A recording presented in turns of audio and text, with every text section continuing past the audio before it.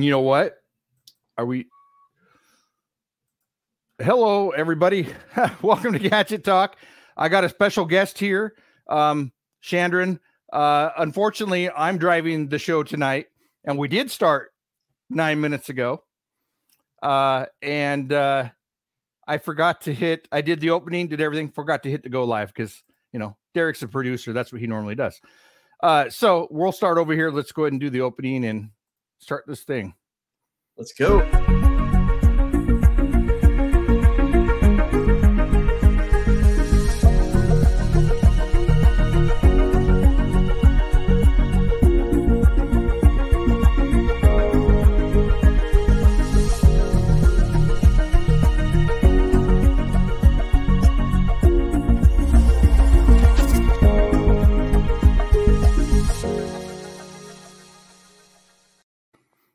Well, that's not the most embarrassing thing I've ever done, but it's up there.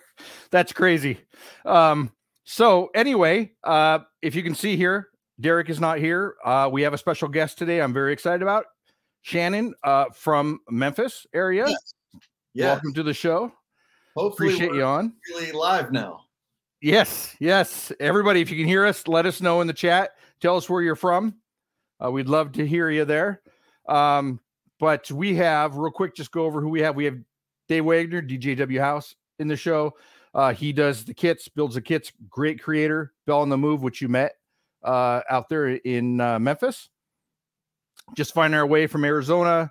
And then we have Sparky 1916. Hello. Mini Meg from California. What's up? Storm Cashers. Oh, go ahead. I was just saying, what's up? Just telling everybody hello. Yeah. Storm Chasers, Scrabble Hounds, Joyful Nomad, Ken and Trudy. Great people. I've had them in my old shop that I have here. So very cool. Love to have them back in sometime. And then Darren Archer from Australia. Good morning. He's from the future. Tomorrow morning at 2 a.m. It's always a joke we have. Is that Thunder 360? I'm not sure what that means. 10. Oh, the countdown. Yes. Countdown. When we weren't. Yeah. So anyways, real quick, before we go any further, let's go ahead and get the sponsors taken care of here, and then we'll come back and have a good show. Okay. If you have not become a patron of the Geocache Talk Network, what are you waiting for? Patron levels start as low as a Bison Tube level at $3 a month. To sign up is easy. Simply go to the Geocache Talk website and click on the Become a Patron button, or go to patreon.com/Geocache Talk. Patrons now get the famous Blackout coin, invites to special events, and other really great items throughout the year. Become a patron today. Logwork, the creators of the fantastic logbooks made with genuine Write in the Rain paper. The logbooks designed for the micro containers of the present and future, geared towards the hider who'd rather go caching than doing cache maintenance. Find them at logwork.com. That's LOGWERK.com. Have you subscribed to FTF Magazine yet? FTF Magazine is the #1 geocaching magazine available. It is a quarterly magazine that you can be part of. Submit your geocaching milestones and adventures to be published. FTF Magazine is also interactive with puzzles to solve and the hunt to find Spartacus. If you can solve the puzzle or find Spartacus, then you will be entered in to win a special pack tag. Every new subscription, you will receive a special swag pack. Subscribing is easy. Just visit FTF's website, ftfgeo.com. Don't miss out and subscribe today. Okay, we're back. So... real quick, just to talk, Shannon is a geocache creator, a gadget cache creator, and more from Tennessee. Cool. You have an amazing cache there that I want you to talk about real quick. It's a 4.5/5, right? Yeah. So it's called Vertical Madness, and some of you got to experience it if you were here at the event, and many more of you have heard about it. But it's just a simple ammo can in a tree, is what I tell people. But it's not so simple. That ammo can is 80 feet up, and it requires much special gear to get to it. But I've had tons of people climb that tree and overcome amazing obstacles, and that's what it's all about for me. I've built some incredible friendships and watched people just accomplish things, like I said, that they never imagined that they could accomplish. That's great. My son and my wife did that climb with you. Yeah. So amazing. You're there, you have the equipment, you set them up. Yep. It's very safe. And I really appreciate that. My wife and son did. They both talk about it. My wife, she was going to do it when she showed up, watch my son do it. And then she's like, no, I don't want to do it. And you talked her into it. And afterwards she was like, I'm so glad he made me do it because it was the best thing she's ever done. Yeah. A lot of people get there, man. And their nerves start to get a hold of them a little bit. And then they start finding reasons why they shouldn't do it. I don't have time, or I want to let other people go first, but it is a once in a lifetime opportunity. And like your wife, I am so glad she did it as well. I know that was a memorable moment for her, and she'll remember that forever. Well, and that's all she talked about too. I think even a week beforehand, she was, communicating with you to set it up. And then when she got there, she's like, no, I don't think I'll do it. I'm not going to force her to do it, but sure. You had a better chance. You did a better job of talking her into doing it than me. That's right. I mean, it's hard. It's hard, but it's amazing. So if no one has seen this, I do have a few photos here. This is you actually after you set my son up. So this is my son climbing the tree here. He's about 8 to 10 feet up. Yeah. Look at that location. Yeah. Oh, the location is beautiful. This park and the lake was amazing. You couldn't find a better location, and it was such a nice day. But the nice thing about it is you're in the shade too. It's hot and sunny, but you're in the shade because Eleanor creates a great shade. Eleanor is the tree. So right here is my son. He's about halfway up here. As you can see, this is a special system that you're using to climb. So can you explain real quick how that system works? Yeah, so that system comes right out of the industrial access genre of climbing. And so it uses a chest ascender that's sewn into a full body harness that captures all of your progress. And then it uses a hand ascender attached to your hands and your feet. And basically you're sitting and standing and you're flip-flopping between which device holds you up, between the hand ascender and the chest ascender on your harness. So you basically inchworm your way up the tree. I know my wife, when she was done, said that she did it once, but she's never going to do it again. That was the hardest thing she did. And then an hour later, after she's rested, she's like, I'd do that again in a second. That's right. It's like running a marathon. She's like, I've done it once. I don't need to do it again. And then the next day she's like, okay, I can't wait for the next one. So awesome. Tricasius from Gilby, North Dakota, mentions that there is someone next to him that does a cliff rappel event every year. That'd be fun. I'd like to know more about that. That might be worth going. Yeah, I met Esco Climber. He climbed my tree. He climbed the cap. Oh, and he's an old retired fireman, and so he's got a lot of years of on rope experience. But he learned some things that he didn't know about different, new types of gear. And but he and his crew all climbed the tree. I think the cache that he does every year, it's you rig up at the top and you rappel down a cliff and then you're done. So you don't have to climb back up. So even though you get the thrill of being on rope and being high in altitude, but so you don't have to climb the rope. So it's not very physically demanding, but still a lot of fun. That's fun. The most I've done with that is rappelling at the airport. I was involved with something at the airport. We used to rappel down the sides for practice, the sides of the parking garage from level to level and stuff. And then off the top of a 747, which you don't realize that's 3 stories tall. It's tall. But yeah, that was fun, but that's about all I've done with rope stuff. Yeah. So I worked for a company for a little while that, I get some weird static over here. I think your volume is muted, or you're kind of hard to hear. We'll try that. There you go. That's better. Okay, cool. So this company, we rappelled off high-rise buildings for charity, and so we did some 300 and 400 foot rappels down the side of buildings, and it was a lot of fun. Yeah. In my years of construction, we used a lot of ropes and yo-yos and stuff, but we didn't, we weren't using them for holding. Yep. Well, we weren't supposed to be. That's right. That's right. Sometimes you're near the edge of something and you just need to reach out a little bit further to get something. You use that rope, but that's right. You're not supposed to. That is great. So I think that's great. That cache is 80 feet in the air. From the ground. Amazing. For anyone interested, that the GC number is GC. Well, so my mind just went blank. GC3 PBHR, I believe.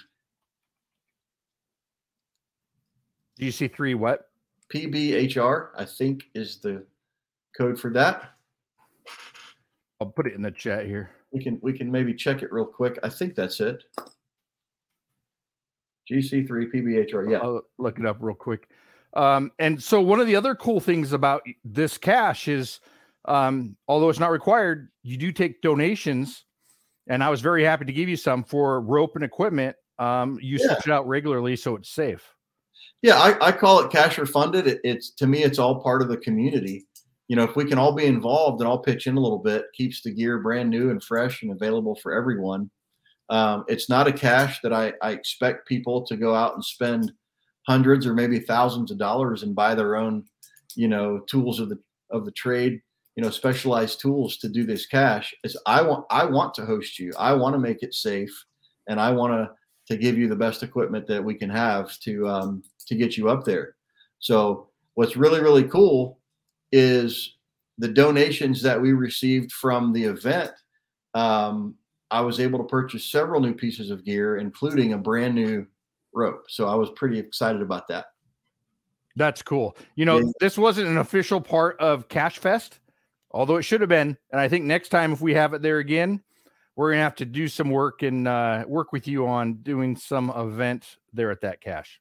I think it'll be crazy. It'll be really good. I kind of have a wild idea of maybe hanging 2 ropes at a time and maybe have a little competition to see who can get to it first. That's fun. I would win getting there last if that's one. But I'm not the one to race you up that. That's really cool. And I think that the Vertical Madness is the name of the cache. Did you confirm that GC code? Yep. I see several people have put it up. Oh, okay. Great. GC3 PBHR is correct. Okay.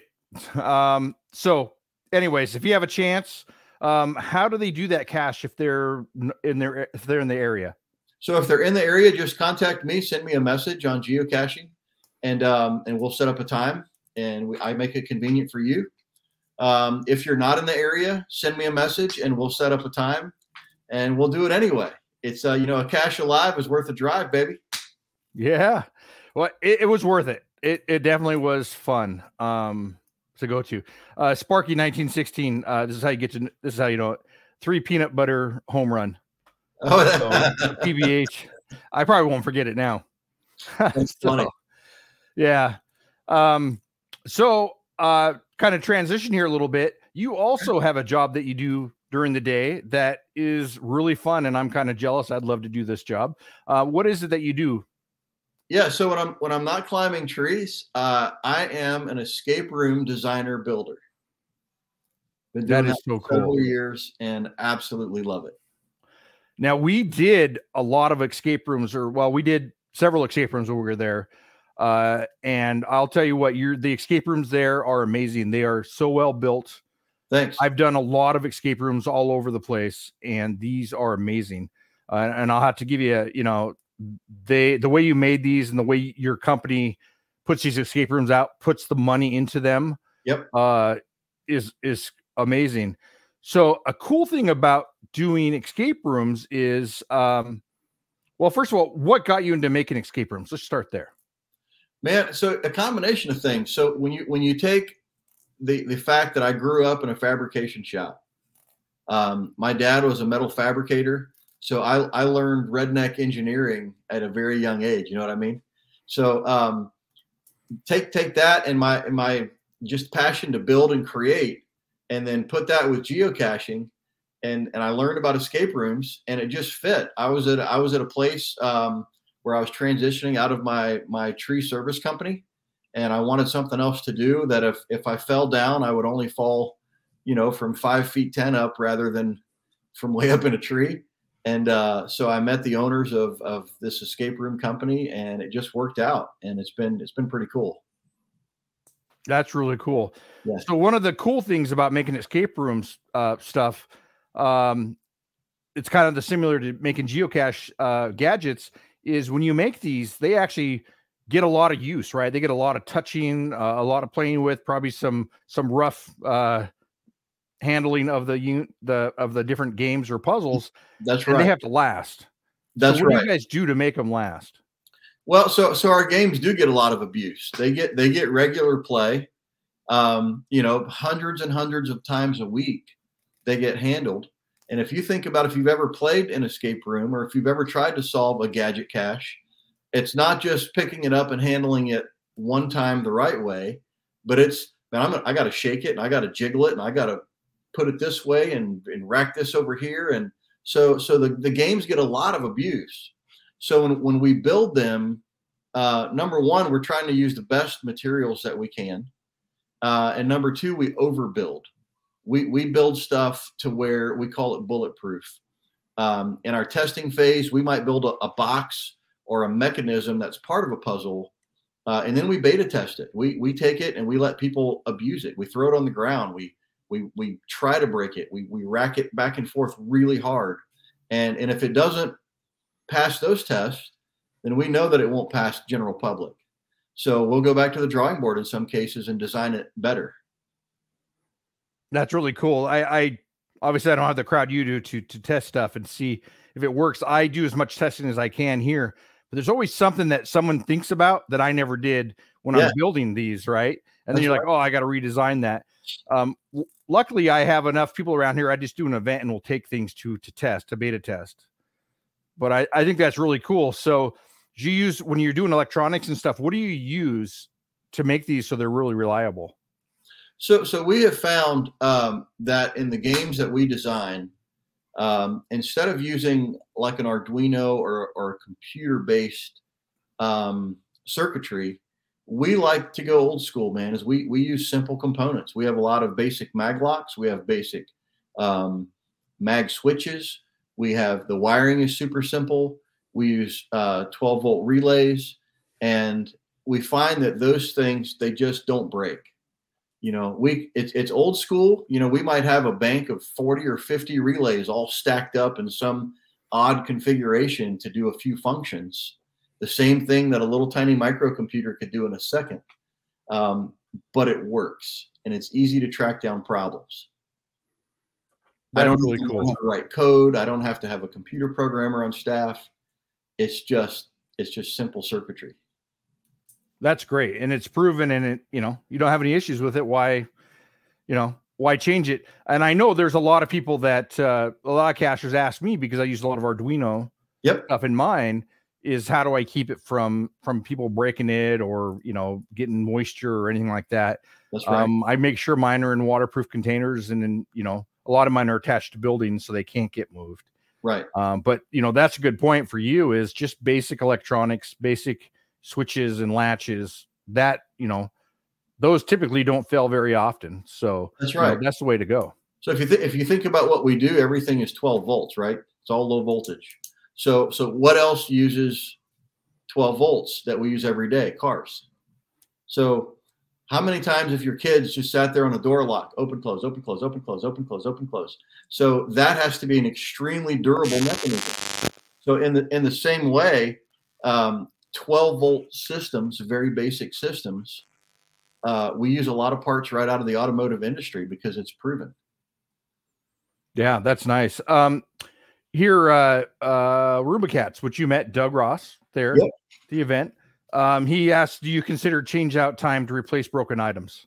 So if the question is change out time based, like maybe between rooms, like if I'm trying to guess if this puzzle breaks, how much time is it going to take me to fix it?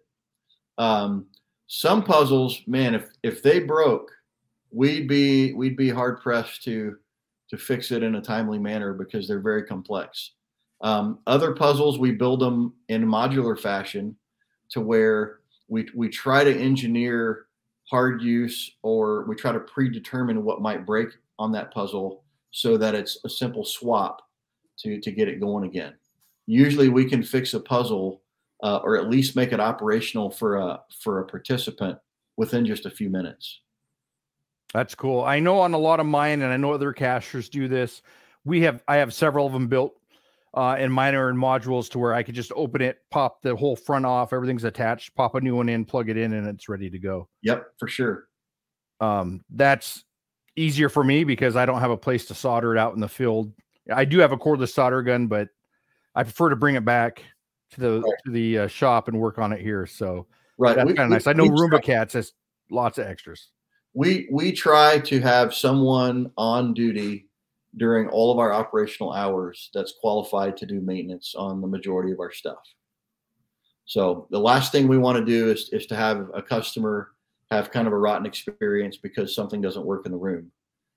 It's just, we don't strive to do that at all.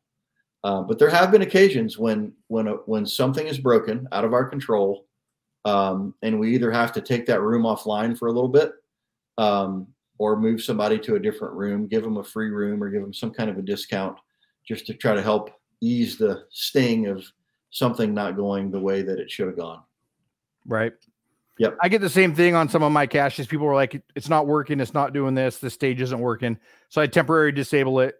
Yep. Head out the next day or so and fix it, put it back online. So yeah, same thing. I mean, sometimes you just can't, it takes time to fix things. That's right. That's right.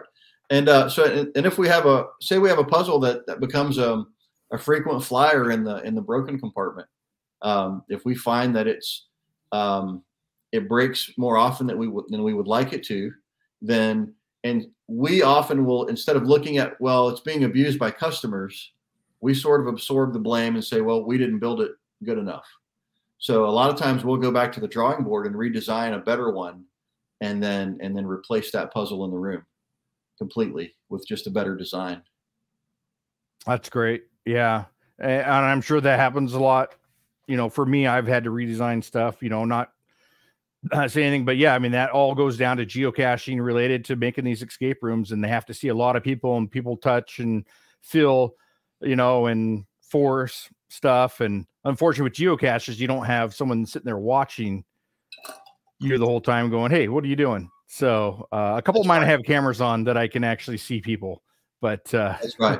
I see Catches ask a question. What is an example of how someone solved an escape room puzzle in an unexpected way? It happens every once in a while. We have a lot of locks that might have 4 digits or 4 letters, and just by chance, people will guess into that. So that's certainly unexpected. Sometimes it will take the room and put it a little bit out of order, which we try to sort of pre-expect that, and using hints, and our room hosts are very attentive, as we can steer them back to the track that we want them to take. But it happens. I mean, people solve stuff, people pull too hard on a mag lock or whatever, and it may come open when it's not supposed to. But not very often. I would say less than maybe 1 or 2% of the time is something solved out of order. Stephanie Champion here mentioned, and she's kind of getting ahead of it, I was going to ask you what your favorite room is, but she asked, do you have a favorite puzzle that is one of the current escape rooms right now? Favorite puzzle, man, that's tough. They're all really, really good. I think I like, my favorite room is called Shipwreck Cove, and it's a pirate ship room. I know Bell on the Move played it. And, yeah, he mentioned it right here. Several people played that room, but that is a really, really cool room. And so I can't really give an example of a favorite puzzle. I don't want to give away any secrets or let out any cats out of the bag, Yep. No, we don't want you to either. Don't want you to get in trouble. No. But that's cool. And I did what was the High Noon one? Yep. I think it was called, and that was one that you designed. Yeah, that was really cool. And I won't give anything away, but the ending of it was amazing. I don't even know how you did that, but I want to do that to one of my geocaches. That would be amazing. Quite surprising, one might say. Yeah, it was. Tricashius here said, have escape room puzzles or gadget caches influenced one or the other for you? For me personally, I think that running through and building amazing escape room puzzles certainly stir the pot to come up with neat things to do in the field in the form of a geocache. That's cool. So for me anyway, I would say that building, because I do it every day, I think that building escape rooms would influence geocache puzzle making more, for sure. And I think it does. There's channels on YouTube that you can actually watch people solve puzzle boxes and mini escape rooms. And, we all watch them and get ideas from them, and we may tweak the idea a little bit or something like that. But I think it all goes hand in hand. I mean, I've gotten a lot of ideas from escape rooms. Yeah. The comments. Here we go. M from M says, "Hi Chandram. Thanks for your help. Thanks for the help you gave me with the gadget cache." Yeah, he sat next to me in the academy, so we kind of worked through that cube together a little bit. Nice. I wish I could have spent more time with you there, but the academy's got busy. Yeah, academy's got busy, which was nice. Crazy busy, but I know a lot of people went through it, and a lot of people enjoyed that. Man, you guys did a great job putting on that academy. It was fun, and Scrabble Hounds mentioned something earlier. Was that they had so much fun building their gadget cache at Cache Fest, even though the soldering skills were almost non-existent. It was tough. We had people there helping. It was tough, especially during the second session when we ran out of the good solder, and we got some not so good solder in that did not work as well. But it was fun. Had a lot of fun at the place, or at Cache Fest building stuff and helping people. Also, Cache Line here said, personally, I love Chandram's tree climbing gadgets. Oh yeah, there were a lot of. I think he's talking about the gear we talked about earlier. Yeah, the gear. Yeah.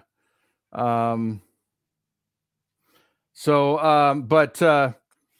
that is really cool. Do you have? I know Steph asked if you had a personal puzzle. Do you have a that you like? But what about a room itself at one of your guys' facilities that you built? Is there anything personally you like? My favorite room, as we talked about, is the pirate ship room. It's an adventure. If you ever watched the movie Goonies as a kid, it is that movie in an escape room, and it's pretty cool. Yeah, that's really, cool. Really I wanted to do that one. Yes, one of the things we pride ourselves in is complete immersion. So we want everything from the ceiling and the floor and the sound and when you touch things, everything should feel like you are there, for sure. That's cool. And they do. The saloon was amazing. I mean, the floor squeaked and everything. I mean, it was like an old saloon. Sure.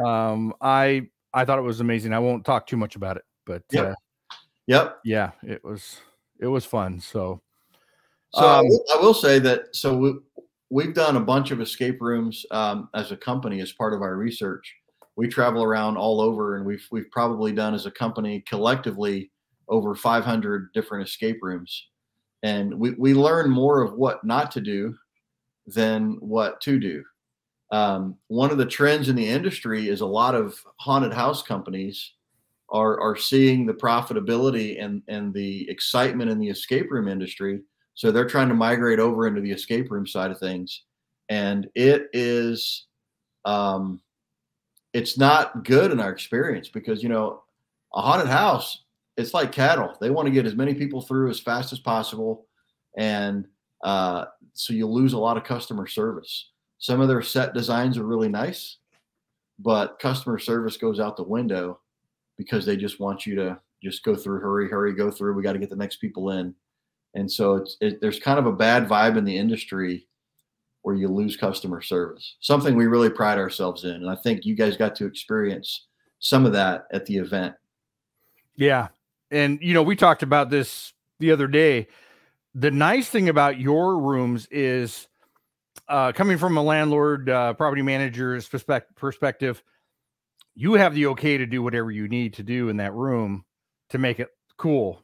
Yes. Versus some of the rooms you go to where it says VCT flooring and regular walls, and then there's puzzles around. They haven't done anything to. Right. that's what's really cool about yours is you're totally immersed in this whole scene, and you guys have everything. You have permission to do whatever you guys need to do to make that happen, and that's really cool. Yeah, we wouldn't do it otherwise. We've had offers to move into other locations, but the restrictions would not let us be the company that we are. I think I told you, I said, I don't know if I'd I would lease to you because of some of the things, but good for you guys. Yeah. Trying to read some of these chats. Ryan says he loved the story of the floorboards. I think I had a conversation with him on how those floorboards came about from some old rough sawn recycled lumber. And that's what's cool about these old, like this. Yeah. The saloon, you can use old wood, right? Because that's kind of what they were made out of. I mean, exactly what it is. You don't want new. It's interesting. It's kind of like building a movie set. We wanted to build it. The idea is that you weren't a modern day explorer that discovered a 400-year-old saloon. Is you were there in that time period. So we have to build it old but new, if that makes sense. So it's not, you're not discovering an old broken down, relic. We want you to feel like you were there in that time period. So it's very, very likely that it could have been built a month ago or a year ago. So it's in good shape. It's clean. The barkeep has done a good job keeping his saloon clean. But it's done in such a way where it feels old. Mm-hmm. It was cool. One of my problems that I've had with escape rooms in the past is I tend to get ahead of the puzzle. And a couple of times I've gotten ahead, but we couldn't move on because you had to finish one task to move on. And the person had to come in and say, whoa, you're too far. You need to stop and go back and finish this one puzzle. Because you're talking about the locks, right? How you can get 3 of the code, 3 of the digits, and maybe get lucky on the 4th or whatever. And sure. That's what happens. So kind of bringing this back around to geocaching. So when we build escape rooms, we found that, and this is just something for you guys that are out there designing your own gadget cache, right? So you want it to be really cool. You want other people to enjoy it. So what we have found is that the best puzzles are the ones that will take both technology and old school tactile feeling keys and locks and combining those together. It's really cool if you have this high tech device and there's colorful lights and you press some buttons and make some things happen. And that's really cool. But there's something about putting a key in a lock and turning it and it opens that's just very satisfying. So when you're designing a gadget cache, a good gadget cache, try to include both, in my opinion. I have several more of my latch. I like it because it's loud and it just flings open. And so when you get the puzzle right, this door flings open. And people say it scares them, but the satisfaction from actually getting that thing open is so cool. So people love that. And I agree, to touch things, and move them around and do stuff with my hands is a lot better than not. So, I've done a lot of virtual escape rooms as well, where you're doing VR and they're cool, but you don't physically touch anything. Right. So I like being able to actually touch stuff and see stuff and try and make stuff work versus not. I mean, they're both cool, but I prefer a real escape room like what you guys have. Yep. Over VR any day. Yeah, we kind of did the VR approach during COVID just out of necessity. And it was the same rooms. We just had a live avatar as, that 5th person on a Zoom call. And then you just gave them verbal commands to go around in the room and go through all of the same puzzles. And we had pretty good luck with that. It was more of the exposure and keeping the escape rooms at the front of people's minds rather than making a bunch of money, because we did them for really cheap.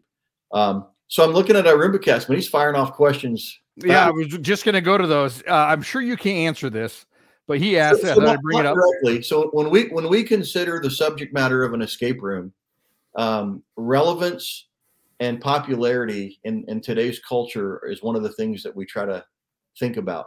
So like when we built the pirate ship room, I mean, Pirates of the Caribbean was in full swing. I think everyone loves a good pirate story. And I don't care what age you are, if someone has an opportunity to go on a pirate ship and explore, I mean, who would want to pass that up? No one. So, and then we also look at the industry. You know, in the escape room industry, there are tons of murder mysteries. There are tons of, you know, you're locked up in a jail cell. So we try to stay away from what everybody else does, and we try to create unique experiences for our customers. So it might be a movie that's popular. It might be a subject matter that's popular. We have a magician's room. You know, magic was really big, a really big theme for a long time. It still is with all the Harry Potter flow and everything. So we just try to follow what's popular and what's interesting for people. You know, if Disney's doing it, then we probably should too. So, you know, bringing up Harry Potter, a fun thing that I thought would be fun for a cache is have a wand, and you can put an RFID chip in the tip of it. Yep. And you'd have to touch stuff in different areas, and you can have a reader behind somewhere in the wall. Right. You can't see it, and it would almost be like magic. And so that's something I've considered. You know, I think about these ideas, and I just don't have time to make them work. Sure. But I could print up a wand pretty easy, or even get one out of the back of the backyard and then drill a hole into it. Yeah. But I like ideas like that, and that's I'm actually gonna have to write that down, that I need to actually finish working on that. I have the idea written up. I haven't really worked on it, but it's been an idea. I think that'd be kind of cool. Roomba Cats also asks here, what are 5 things that make a great gadget cache? 5 things that make a great gadget cache. I don't know. You fire off a couple, Chad. Well, I love experiences. So to me, it's going to be when you open it up, the wow factor of what it looks like. Yep. I mean, that to me, just like when you walk into an escape room, right? Wow, Sure. This is a saloon, right? And then the quality of the stuff is built out of, then the puzzle, and the puzzle's all with the experience of it, to me, and then the final part of it, which is the final piece of the puzzle that actually gets you to log the cache. To me, those are my favorite things. I think one of the things that make a really good gadget cache, and it also makes great puzzles in an escape room, is the unexpected. If you feel like the puzzle or the gadget cache is taking you in a certain direction, and then all of a sudden there's a little bit of misdirection, and it requires something that maybe you weren't expecting, and it's that surprise factor. I think that's something to definitely consider whenever when making a good gadget cache. That's cool. Yeah, good answer there. Martin here is asking, Martin Jones, what's the emblem on your shirt? I know what it is, but you might want to tell people. Yeah, so I'll back up a little bit. So this is our logo for Memphis Escape Rooms. Our logo is an octagon, and then it's got some circuitry built in the middle, and then our Memphis Escape Rooms logo on the front. So that's what it is. That's cool. I knew what it was, but a lot of people don't. Now, Are you only located in Memphis? So we have 2 locations in Memphis, and we have 1 location in Florence, Alabama. Those are our current spots. That's cool. And then Seebeck Tribe, we were talking about caches that surprise you and everything. Yep. Out here, she's actually from Pacific Northwest here in Washington. Awesome. And Goblin Dust is a great creator here. She was, after one of his popped open when they found it, it still scared them, even though they knew it was going to happen. Yeah, the old Jack in the Box syndrome. Mm-hmm. I mean, you crank that knob and you hear the song, and you know that clown's going to jump out of the box, but it still scares you every time. Sparky916 says, I think it's important to use suitable bread crumbs. Subtle, yep. Yeah. And then it makes the solver feel a sense of accomplishment and gives satisfying AHA moment. Yep. So, Sure. I guess breadcrumbs is kind of the puzzles as you get to the end. I would imagine is what he's. Yeah. So instead of maybe one big hard solve that you get to accomplish at the end, is maybe steps along the way. In the escape room industry, we just call them, like confirmation lights.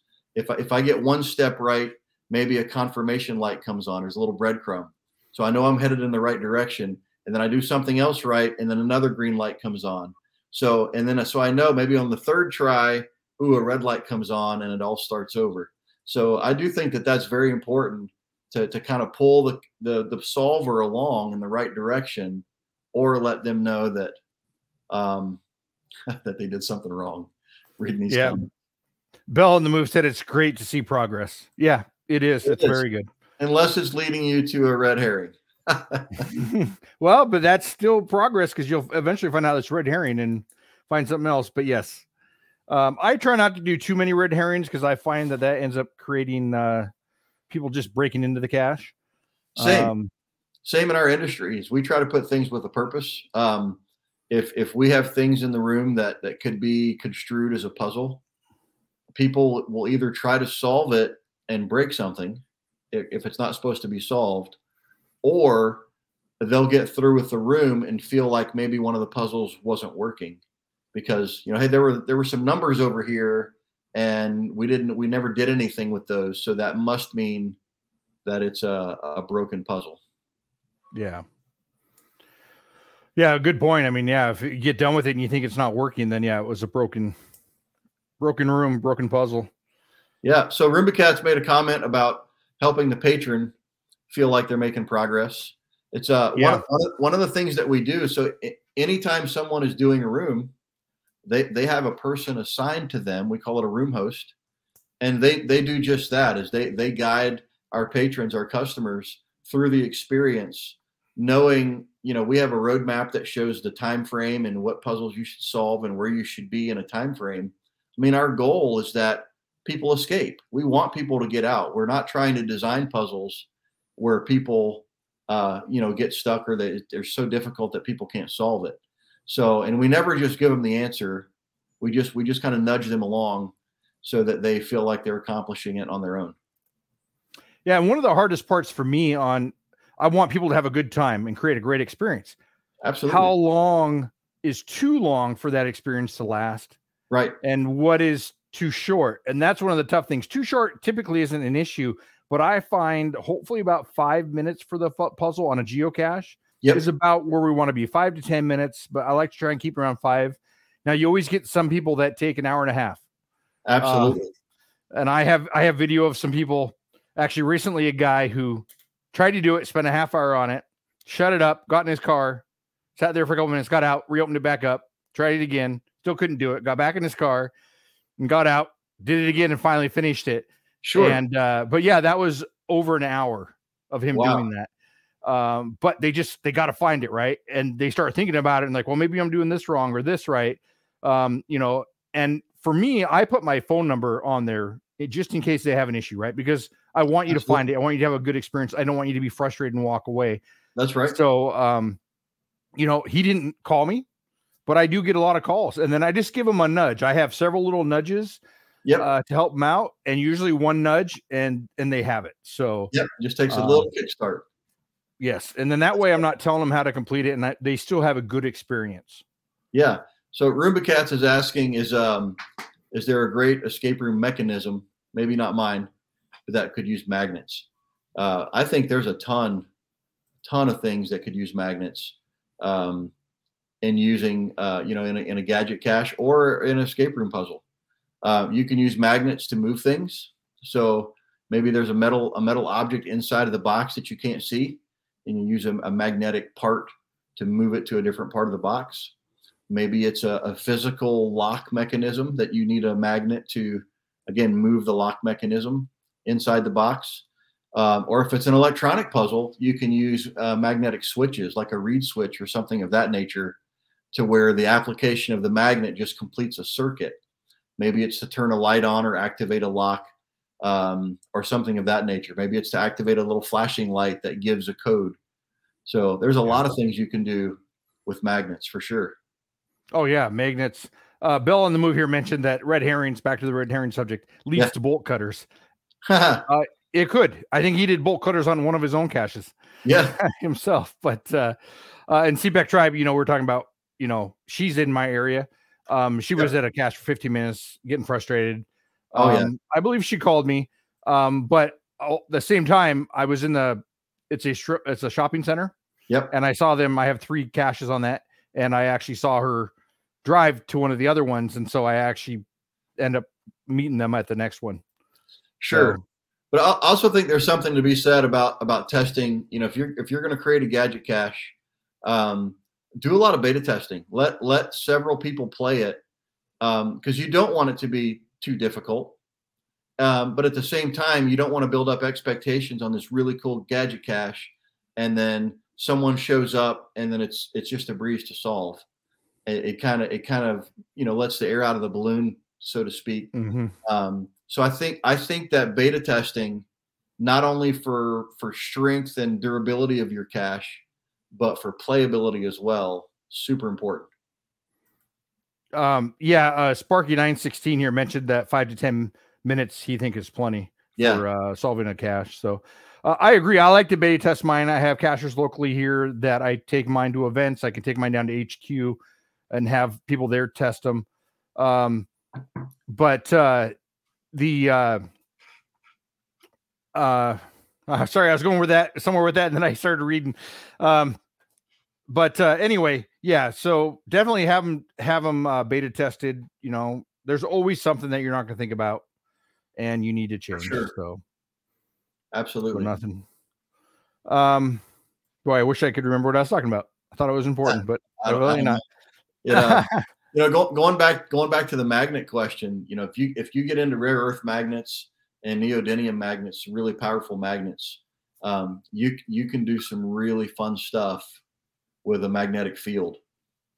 You can have four magnets in the corner of a box that are strategically placed to where an object in the middle of that, maybe with an opposing pole, will hover. And, that could be a hint to one of our rooms, but if you use opposing magnets strategically, you can make things hover. That's cool. Now, so I built a lamppost cache, LPC. Yep. That uses a magnet system. Yep. I have a special tool there to use now because it's magnetic. People think they can use their own magnet, but it's actually reversed. So you actually have to use the tool itself. A regular magnet won't work. Cool. So I had a lot of people mention that they were out their own, and they're like, I don't know how you did it, but it doesn't work with any other magnet but yours. Yep. So that's just, yeah. So anyways, thinking about that, Roomba Cat says, do you have a favorite item that you've seen like a hinge knob lock that isn't used in the traditional way? So Roomba Cats, most of our things in our rooms is we take things and use them in ways they're not supposed to be used in all the time. So for example, we have mag locks, which were originally designed just for security doors. It holds the door closed until you want to beep somebody in or somebody swipes a RFID card to let them in. And then that will open stuff. Sometimes we want it to release things or open things. And sometimes we want things that are easily open to now be secured. So we'll use a magnetic lock, a mag lock, in ways that they're not supposed to be used in. We have another room where we use the components from a low voltage, like a touchless charger for your cell phone or a Surface charger, where if you put your phone near a Surface charger, somehow through midair voltage travels. And so if you take technology like that, it really gets the mind waves going on what you can do with wireless voltage. So I had an idea. I have it down here. I haven't finished it. I have a Tesla rack. Yep. And I thought about using different colored light bulbs. So you have to get so close to it, and that light bulb would light up, and then that would be the code. But talking about wireless stuff like that, I mean, ideas like that is really cool. And I saw that. I don't remember where I saw, like Bill Nye or something. They were doing that, and I thought that would be really cool for a geocache. Absolutely. So let's say you have some LED lights, some pretty low voltage LED lights that are in a puzzle piece, and then embedded in a separate part of a puzzle or a box or something, you have this wireless charging mechanism. So if you get the right, and that's also coupled with maybe an RFID reader and chip. So when the right puzzle piece gets placed near the right socket per se, then the puzzle piece lights up. It's not just a light within the cabinet, but your puzzle piece could actually light up and start to glow because it's receiving voltage from that wireless charger. So that's a fun twist. You just right there. put an idea in my head. I'm gonna have to write that down for something to mess with. Yeah, when we were talking about magnets too, how powerful they are also matters, because you don't want something that's so powerful that it just has to get close to set it off, off whatever your reed switch, right? That's right. So you want something that's is powerful enough that when it touches the right spot, it sets it off, but not so powerful that when it's within 6 inches or 4 inches, it sets it off. So that's something to think about too. Absolutely. Sorry, I'm writing something down here. Okay. That's okay. It's good ideas. Yeah, that's right. Yeah, Ryan mentioned Audie was trying to do something with the Tesla charger in Colby, but couldn't think of a way. Oh, that's too bad. I would have sent him the Tesla charger probably, or the Tesla rack thing. It's just a tiny little thing I got from some Chinese catalog that actually is kind of cool. Yeah. Chronically Tired Mom. I'm not sure what she's trying to say here, but I would totally get into magnet fishing. You never know what murder weapon to.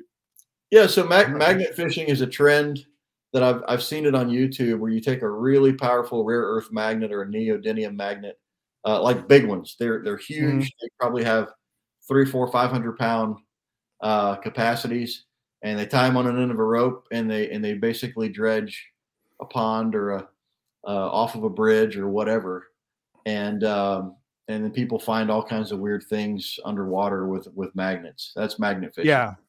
There is a YouTube guy I've watched do that. So I wasn't sure what she was meaning by that, but now that you mentioned it, okay, I get it. Yep. Cool.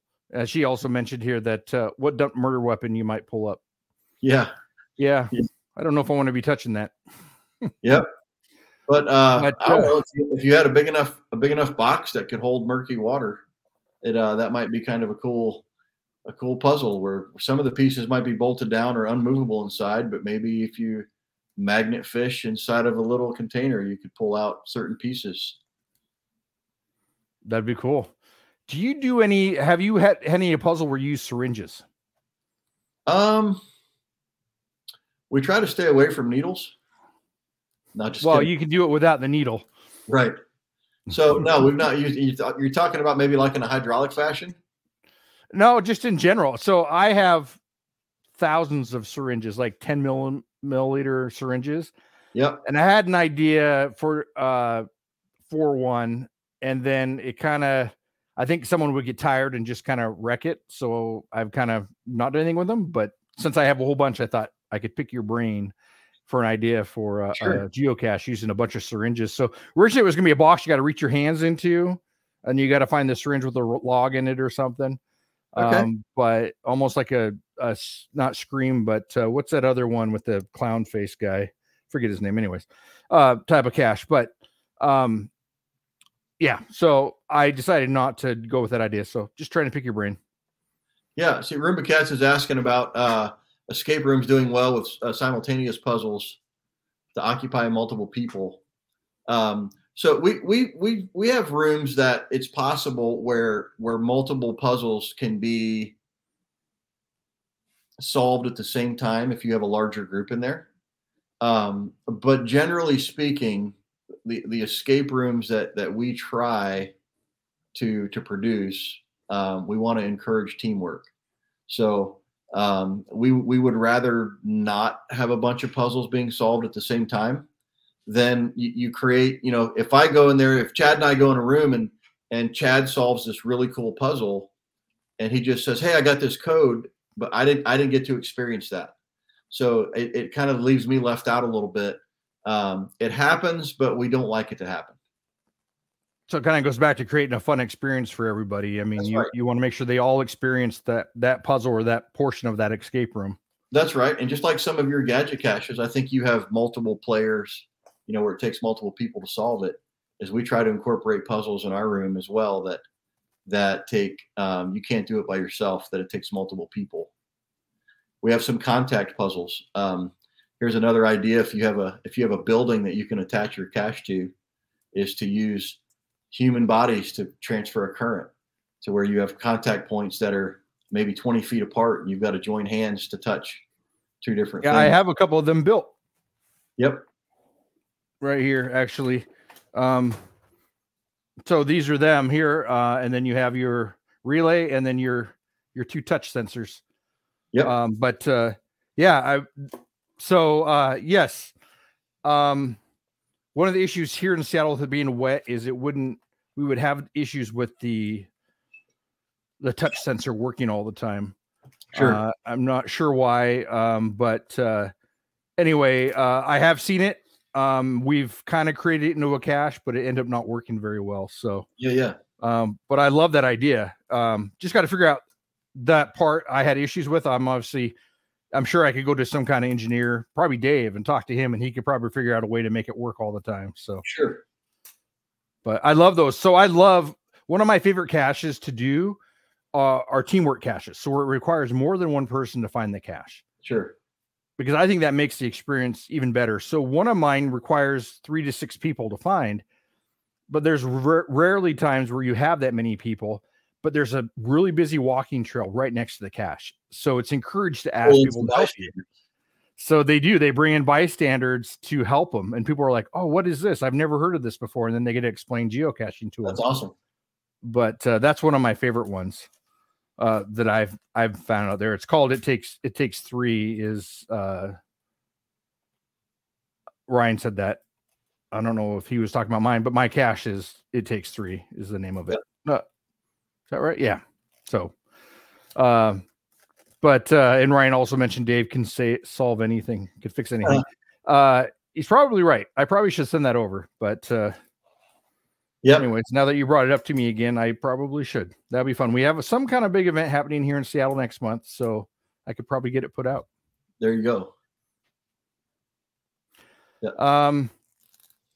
Great. Well, we're right about at the end of our time. Is there anything else you'd like to talk about? Man, I don't think so. It's been great. It's been a good show, some good questions, and we covered a lot of really cool topics. Like I said, I would love to host anyone that wants to make the journey and come visit Eleanor, my cache. And I would also love any questions about escape rooms or whatever. I see Roomba Cats is asking about dueling rooms. We have not done that, but there's another escape room company that did build a room to where they're 2 mirrored rooms. They're exactly the same. And your team splits up into 2 teams, and it's a race to solve. In fact, their room design is it's kind of a different things you solve take points away from the other team, and then different things you solve put points into your bank. So it's a constant battle of stealing, and there's some strategic methods in there. And I played it with a group, and I didn't like it, but there are some rooms out there that definitely have that part to the room, dueling teams. That's cool. Yeah, I had a who's this Sparky 916? Apparently I rock, and thank you. Yeah, you do rock. No, I appreciate you coming on. I actually would like to have you back and maybe talk about making a puzzle box together where it has multiple sides with different puzzles to finish. For sure. I definitely would love to have you on, and we can build that. One quick question. What's your favorite tool you use to build your escape rooms? Man, again, we're kind of old school. I think the most versatile tool that we use is a big table saw. We've got a cabinet table saw. It's got an air table where we can move large sheet goods around really easily. And it's an amazing saw. It has I think a 72-inch capacity on the width. And then we have an 8x8 feed table out of it.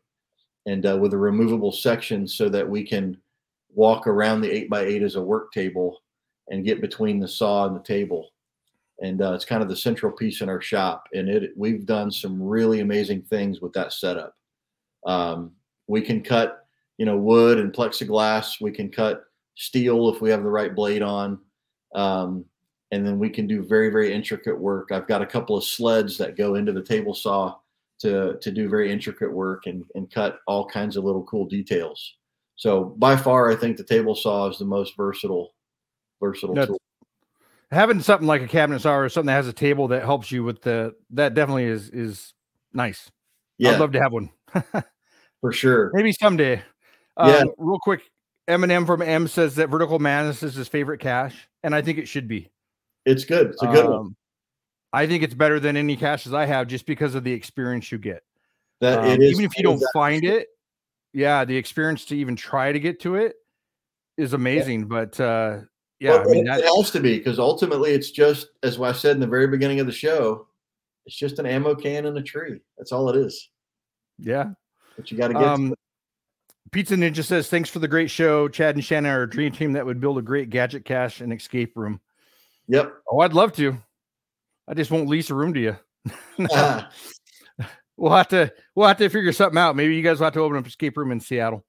I think here's an idea, Chad, is I think we should do a series of gadget caches and maybe like a multi-cache, and each stage is a gadget, and maybe kind of theme it. They would all be in the same theme, so it works kind of like an escape room, as you have to solve one to get to the next. And each piece, each solve gives you information to the next gadget. And so you can never solve one gadget without solving the one before it. And that'd be cool. An escape room series. That'd be cool. I have one around a hatchery that has 5 different, and it just actually went live again last week.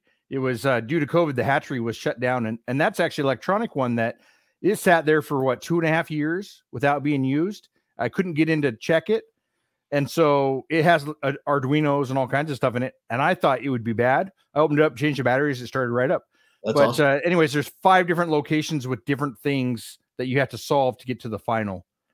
But yeah, and you have to do it from stage 1 all the way through in the correct order. That's cool. So yeah. I want to respond real quick to Sean Schulte. I think he says, will tree spikes work? So I would never allow anyone to climb Eleanor or any good tree with spikes. If you're not going to remove a tree, then don't poke a bunch of holes in it. It doesn't promote good arboriculture, tree health. So I would be very upset if someone tried to get that cache using tree spikes. Won't be me. Yeah. There's no reason why I don't think anybody can just call you and set up a time to. That's right. Find it. But Roomba Cats mentioned that his escape room is his retirement plan. There we go. Maybe I'll retire with him. There we go. And Castelline said immersive video to come soon. I'm thinking he's talking about Eleanor. So he did a lot of he captured a lot of footage when he did that cache, and I am very excitedly anticipating that Cache the Line show when he covers that experience. It'll be really cool. So Roomba Cats, Eleanor is the name of the tree. Yes. But so if you don't follow Cache the Line, I'm not sure what the channel is, but and you want to see this amazing 4.5, 5 cache, make sure you follow his channel, and you'll be able to see a video of it. Yep. You can do a YouTube search, Cache the Line, I believe. Yeah, there you go. I was actually kind of waiting for him to pop it in the comments, but he's a host, so I'm sure you can find it somewhere on the network. Oh yeah, for sure. All right. Well, we should probably wrap it up. We're right about an hour here. Yep. But I definitely won't be the last time we have you on. I have ideas. I'll have to talk to you off the air and maybe come up with some stuff, have you on, do some more builds. That will be fun. Yeah, it was super fun. Anytime, man. I'd be glad to do it again. Yes. Thank you very much. Thanks for all your time at Cache Fest, helping people up Eleanor. Yep. And really appreciate it. So we'll have you back on soon. Sounds good, man. All right. Great. Good night, everybody. Out. Oops. Sorry. I got to do the closing. Hey.